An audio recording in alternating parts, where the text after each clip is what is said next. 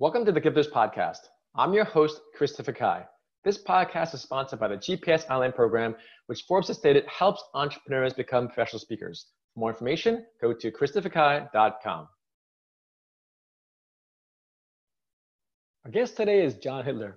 He's a transformational business coach and author of One in a Billion, Finding Your Genius Talent, Motivation Trap, and he's also a TEDx speaker. John, welcome to our show. Thank you. Glad to be here.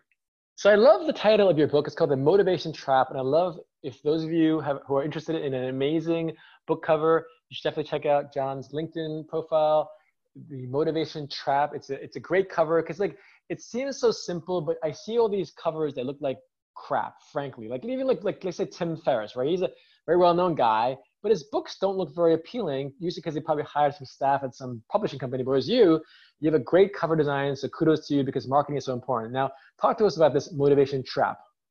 Sure. So that was published a couple of years ago. Essentially what I ran into, my clients are all CEOs.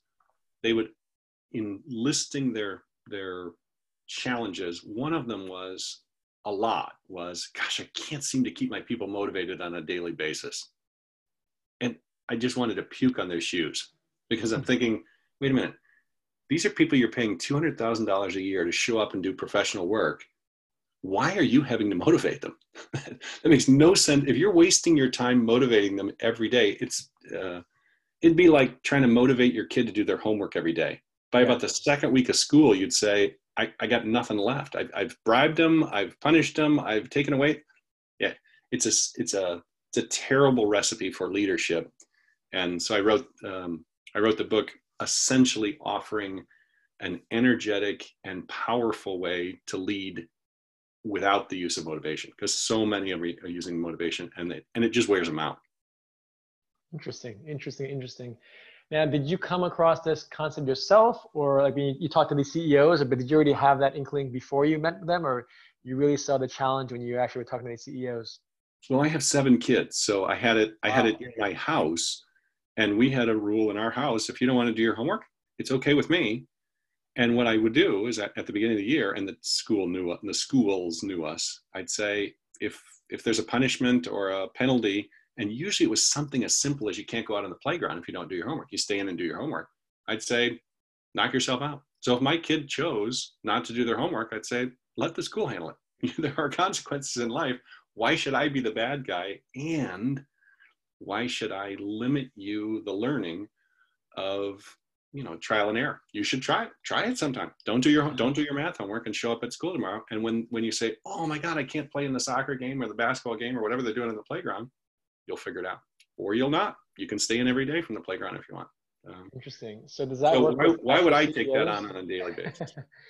Well, when you work with these CEOs, does that work? What kind of things do you share with them? If you're talking about how to motivate someone, frankly, you are in the Silicon Valley area. So for the listeners that are out there, $200,000 for most people are a lot of money. We're in the Bay Area. The cost of living is so high that it might not seem like a lot. And also, again, you are in the mecca of tech. So just so our listeners know that might seem high for the vast majority of people all around the world, but in where you live, it's not so much. So just to kind of give a context now.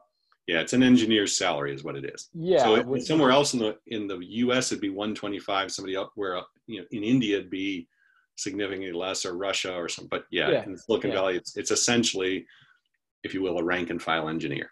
Yeah. So do you feel that your advice is pertinent for anyone around the country or the world? Because again, since you work with these more tech entrepreneurs, they really are a different skill set and a different subculture. So, I get that question a lot. I'll answer it a little bit with I'll call it a pop quiz. And Kevin, I'll just do it with you. What's the only Christopher. Sorry, Christopher. Sorry, Christopher. The only difference, what's the only difference between a 4th grader and an adult? I don't know, you tell me. You're the transformational business coach. Height. And everyone, as you say that, people kind of chuckle a little bit, but I say, how many meetings have you been in with a senior VP of fill in the blank who's pouting, demonstrating, quitting,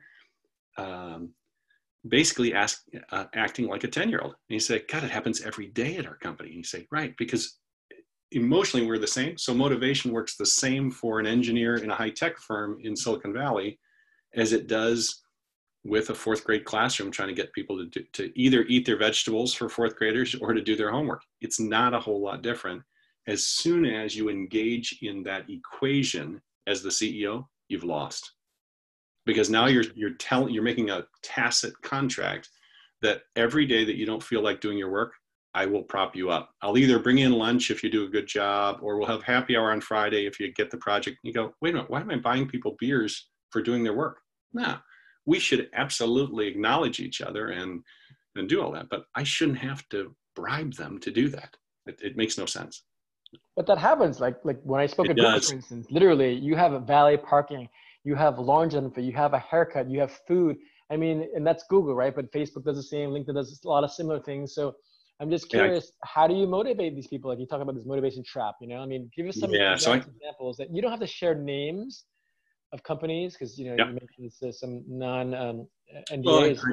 Well, we can take the differences. What I say that is, I don't say that's motivation. That's competition for top-notch talent. Mm-hmm. Because it has become the norm. If you really are talented and you're from the right pedigree, you've got a Harvard MBA or a Stanford MBA or master's in engineering, there's only so many of those people around who are willing to live in Silicon Valley and pay the price. And of course, they tend to be type A. They're ambitious. They want a big deal.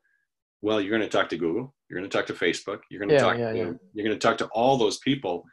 I say it's a hiring and retention thing, and so they all copycat. The first one to do it, I knew they called them VP concierge. They invented the concierge program at Apple, and by today's standards, it was primitive. But at the time, it was they would change the oil on your car while you're at work. They'd pick up. You brought your dry cleaning with you. Yeah. It's like that was crazy, unheard of.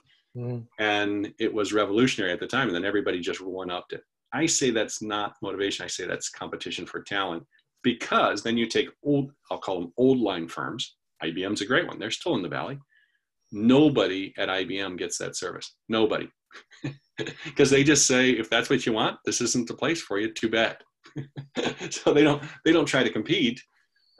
It's not. I don't think it's a motivation thing. IBM can't attract. Nobody who has an option to go to Google is looking at IBM. Nobody in their right mind is, because they're on different planets in terms of the challenge and the appeal. So IBM just doesn't play. Yeah, no, it makes sense. So let's talk about this again. You're a transformational business coach, and you talk about genius. So can you dive into some examples of how you've helped your clients find their genius or some of the talents that they have? Yeah, so that's a great topic. We have a trademarked process for calling forth, or evoking really means gently calling forth, but we pull it out of people. So there's a million CEOs, and really there's a million different ways to succeed as a CEO. And the mistake a lot of people do is they have I'll call it a Harvard Business Review type of idea of what a CEO should be. You should be charismatic, you should be bold, you should be a great decision maker, you should be a delegator. All that's great, but what if that's not you? What if you're empathetic? Wow, then what do you do? Does it mean you can't be a CEO? So there's a lot of, go ahead. Yeah, so we tease that very, very specific genius talent. And the name of the book is 1 in a Billion. I fought with the publisher because what I wanted to call it was 1 in 7.8 billion, because literally we think it's in your DNA.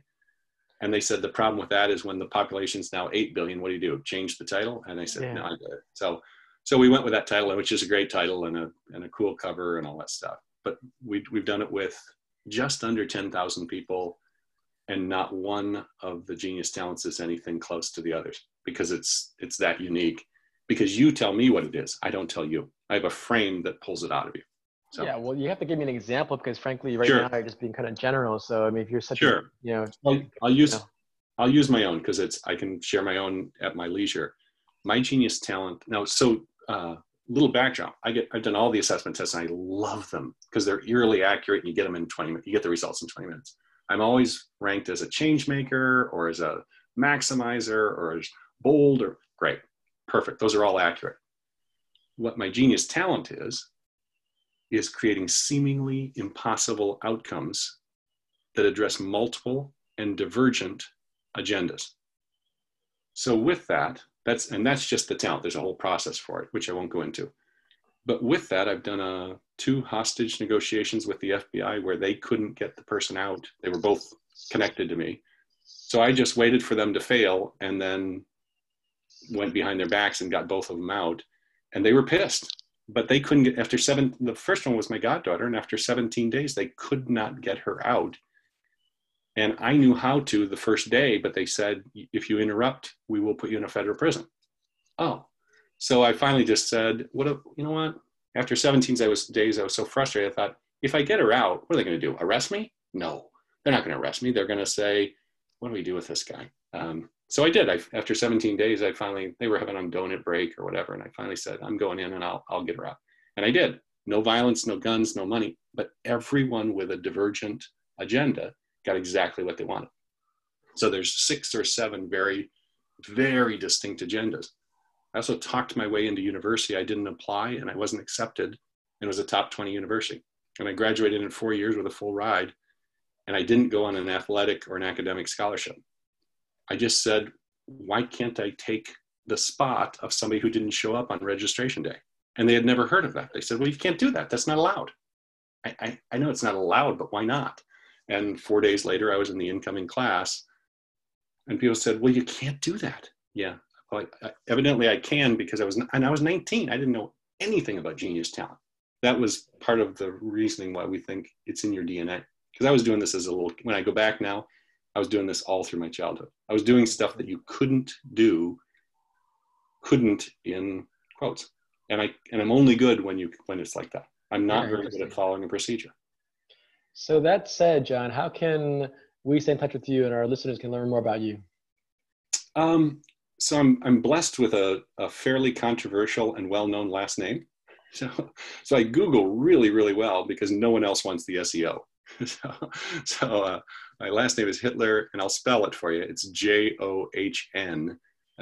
So that helps clarify. But yeah, if you Google it, rather than giving you all the URLs, nobody ever forgets the last name. Just Google it, and I have the first 50 SEO spots. And I don't do anything with SEO. It's just nobody else wants it. So great. Well, John, thanks so much for your time. Have a great day. Christopher, thank you for hosting.